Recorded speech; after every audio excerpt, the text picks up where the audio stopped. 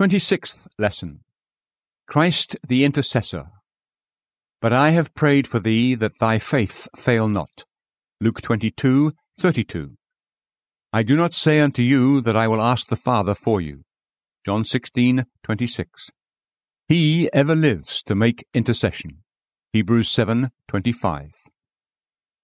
All growth in the spiritual life is connected to clearer insight into what Jesus is to us.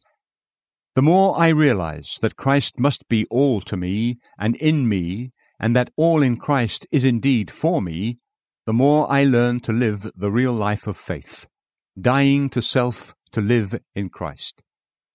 The Christian life is no longer the vain struggle to live right, but it is the resting in Christ and finding strength in Him as our life to fight the fight and gain the victory of faith. This is especially true of the life of prayer. As it comes under the law of faith alone, and is seen in the light of the fullness and completeness in Jesus, the believer understands that prayer need no longer be a matter of anxious care, but an experience of what Christ will do for him and in him. This experience is a participation in the life of Christ, which is the same on earth as in heaven, always ascending to the Father as prayer. And the believer begins to pray. He trusts not only in the merits of Jesus or his intercession, by which our unworthy prayers are made acceptable, but also in that near and close union through which he prays in us and we in him. The whole of salvation is Christ himself. He has given himself to us. He lives in us. Because he prays, we pray too. As when the disciples saw Jesus pray, they asked him to make them partakers of what he knew of prayer, so we now see him as intercessor on the throne and know that he makes us participate with him in the life of prayer. This comes out clearly in the last night of his life. In his high priestly prayer, John 17, he shows us how and what he prays to the Father and will pray when he ascends to heaven. In his parting address, he repeatedly connected his going to the Father with the disciples' new life of prayer. The two would be ultimately connected.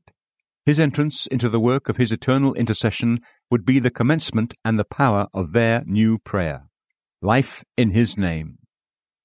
It is the sight of Jesus in his intercession that gives us power to pray in his name.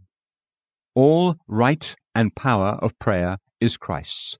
He makes us share in his intercession.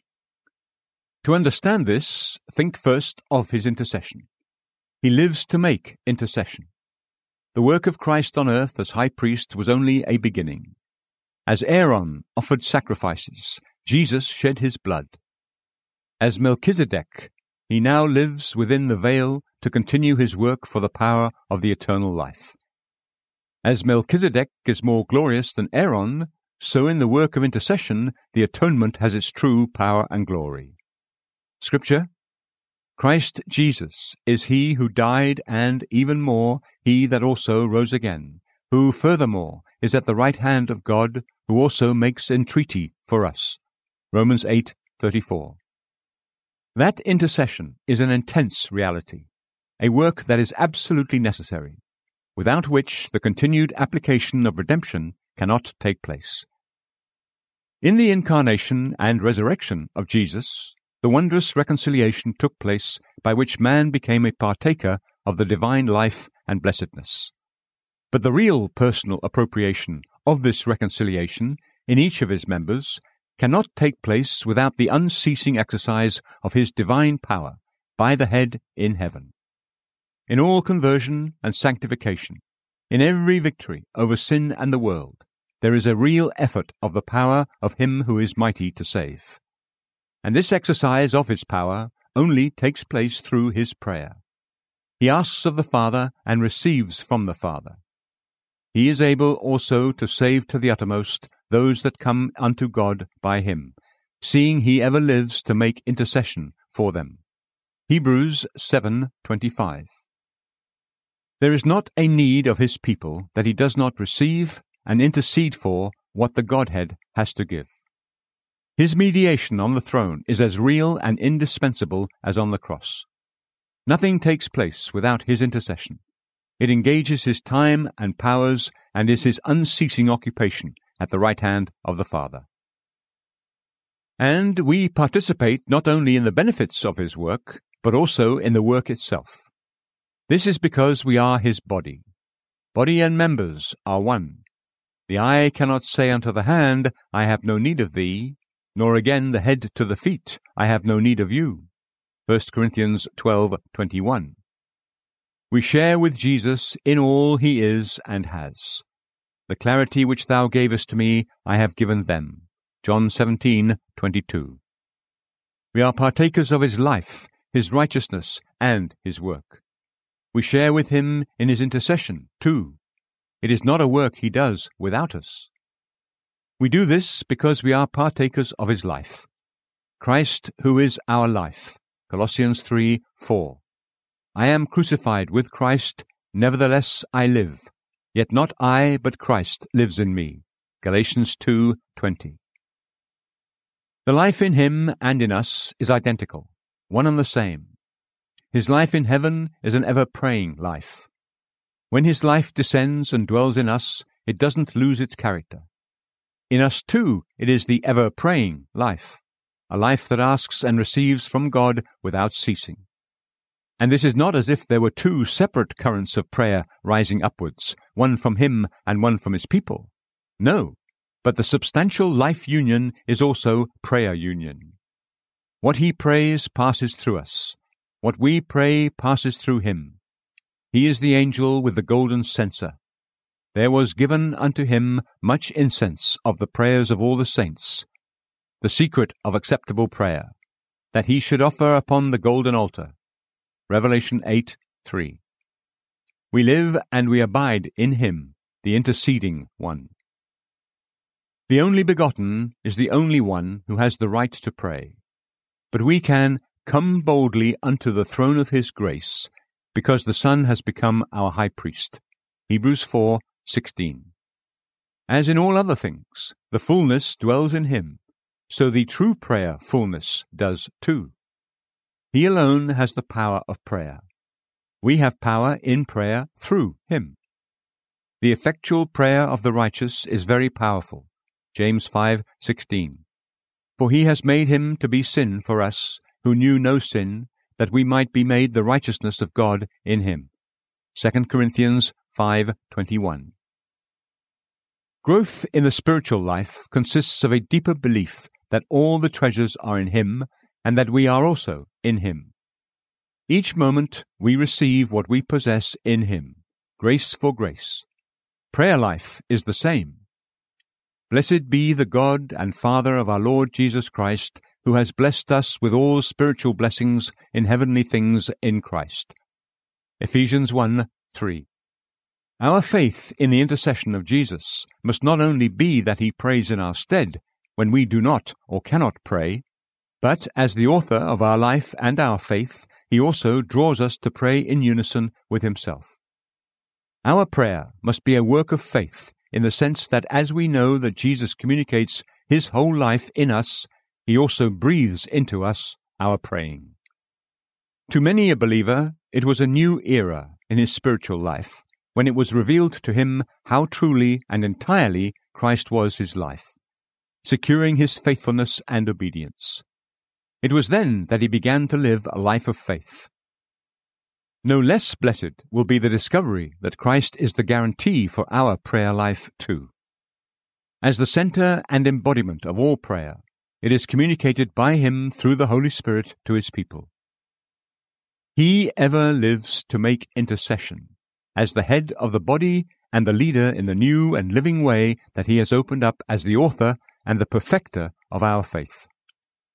He provides everything for the life of his redeemed ones by giving his own life in them. He cares for their life of prayer by taking them into his heavenly prayer life, by giving and maintaining his prayer life within them.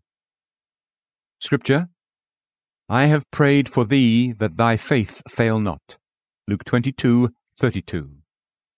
Our faith and prayer of faith is rooted in his.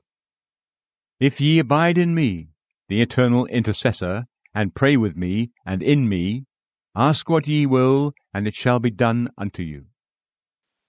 The thought of our fellowship in the intercession of Jesus reminds us of what he has taught us more than once before, how all these wonderful prayer promises have the glory of God in the manifestation of his kingdom and the salvation of sinners as their aim and justification. As long as we chiefly pray for ourselves, the promises of the last night must remain a sealed book to us. The promises are given to the fruit-bearing branches of the vine, to disciples sent into the world to live for perishing men. They are given to his faithful servants and intimate friends who take up the work he leaves behind. Like their Lord, they become as the seed corn, losing their lives to multiply them. Let us each find out what our work is and which souls are entrusted to our special prayers. Let us make our intercession for them our life of fellowship with God.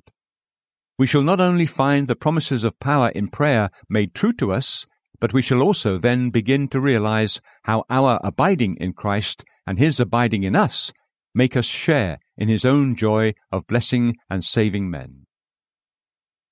O most wonderful intercession of our blessed Lord Jesus! We not only owe everything to that intercession, but we are also taken up as active partners and fellow workers through it. Now we understand what it is to pray in the name of Jesus and why it has such power. To pray in his name, in his Spirit, in him, in perfect union with him, is the active and most effective intercession of Christ Jesus. When will we be wholly taken up into it and always pray in it? Blessed Lord, in lowly adoration I again bow before you. Your whole redemptive work has now passed into prayer. Prayer is what occupies you in maintaining and dispensing what you purchased with your blood. You live to pray. Because we abide in you, we have direct access to the Father, and our lives can be lives of unceasing prayer, and the answer to our prayer is certain. Blessed Lord, you have invited your people to be your fellow workers in a life of prayer. You have united yourself with your people. As your body, they share with you in the ministry of intercession through which the world can be filled with the fruit of your redemption and the glory of the Father. With more liberty than ever, I come to you, my Lord, and beseech you, teach me to pray. Your life is prayer. Your life is mine. Lord, teach me to pray in you and like you. O my Lord, let me know, as you promised your disciples, that you are in the Father, I am in you, and you are in me. Let the uniting power of the Holy Spirit make my whole life an abiding in you and your intercession. May my prayer be its echo, so the Father hears me in you and you in me. Lord Jesus, let your mind be in everything in me, and let my life be in everything in you. In this way, I shall be prepared to be the channel through which your intercession pours its blessing on the world. Amen. Note: the new era of prayer in the name of Jesus is pointed out by Christ as the time of the outpouring of the Spirit, in which the disciples entered upon a more enlightened comprehension of the plan of redemption and became conscious of their oneness with Jesus as of his oneness with the Father. Their prayer in the name of Jesus was directed to the Father. Jesus said, I do not say unto you that I will ask the Father for you, for the Father himself loves you. John 16:26-27. He had previously spoken of the time before the Spirit's coming. I will ask the Father, and he shall give you another Comforter. John 14:16. The central thought of this prayer is the insight into our being united to God in Christ. The living bond of union between God and us is expressed in John 17:23, I in them and thou in me. In Jesus we behold the Father as united to us, and ourselves as united to the Father. Jesus Christ must have been revealed to us not only through the truth in the mind, but also in our inmost personal consciousness as the living personal reconciliation. God's fatherhood and father love have been perfectly united with human nature in Christ. The immediate prayer to the Father does not negate the role of Christ as mediator. It is no longer looked upon as external that exists outside of us, but as a real, living, spiritual existence within us, so that Christ for us, the mediator, has really become Christ in us. When the consciousness of this oneness between God in Christ and us in Christ is lacking, or has been darkened by the sense of guilt, then the prayer of faith looks to our Lord as the advocate, who asks the Father for us. Compare John 16:26 with 14:16-17, Luke 22:32, and 1 John 2:1. To take Christ as advocate is according to John 16:26, but it's not perfectly the same as the prayer in his name. Christ's advocacy is meant to lead us to that life union with him and with the Father in him. Christ is the one in whom God enters into immediate relationship and unites himself with us, and in whom we enter into immediate relationship with God. Even so, the prayer in the name of Jesus does not consist of our prayer at his command.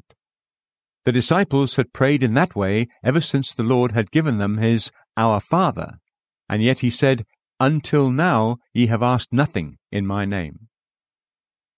When the mediation of Christ has become life and power within us through the indwelling of the Holy Spirit, his mind will take possession of and fill our personal consciousness and will.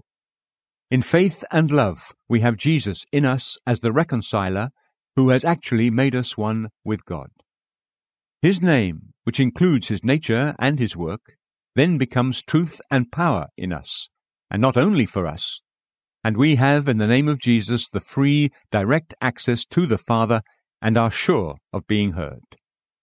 Prayer in the name of Jesus is the liberty of a son with the Father, just as Jesus had this as the firstborn.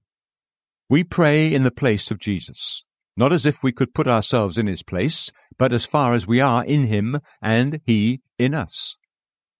We go directly to the Father. When the inner man does not live in Christ and does not have him present as the living one, his word will not rule in the heart where his truth and life have not become the life of our soul. It is vain to think that a formula like "for the sake of thy dear Son" will avail. Christliche Ethik von Dr. I. T. Beck, Tübingen 339.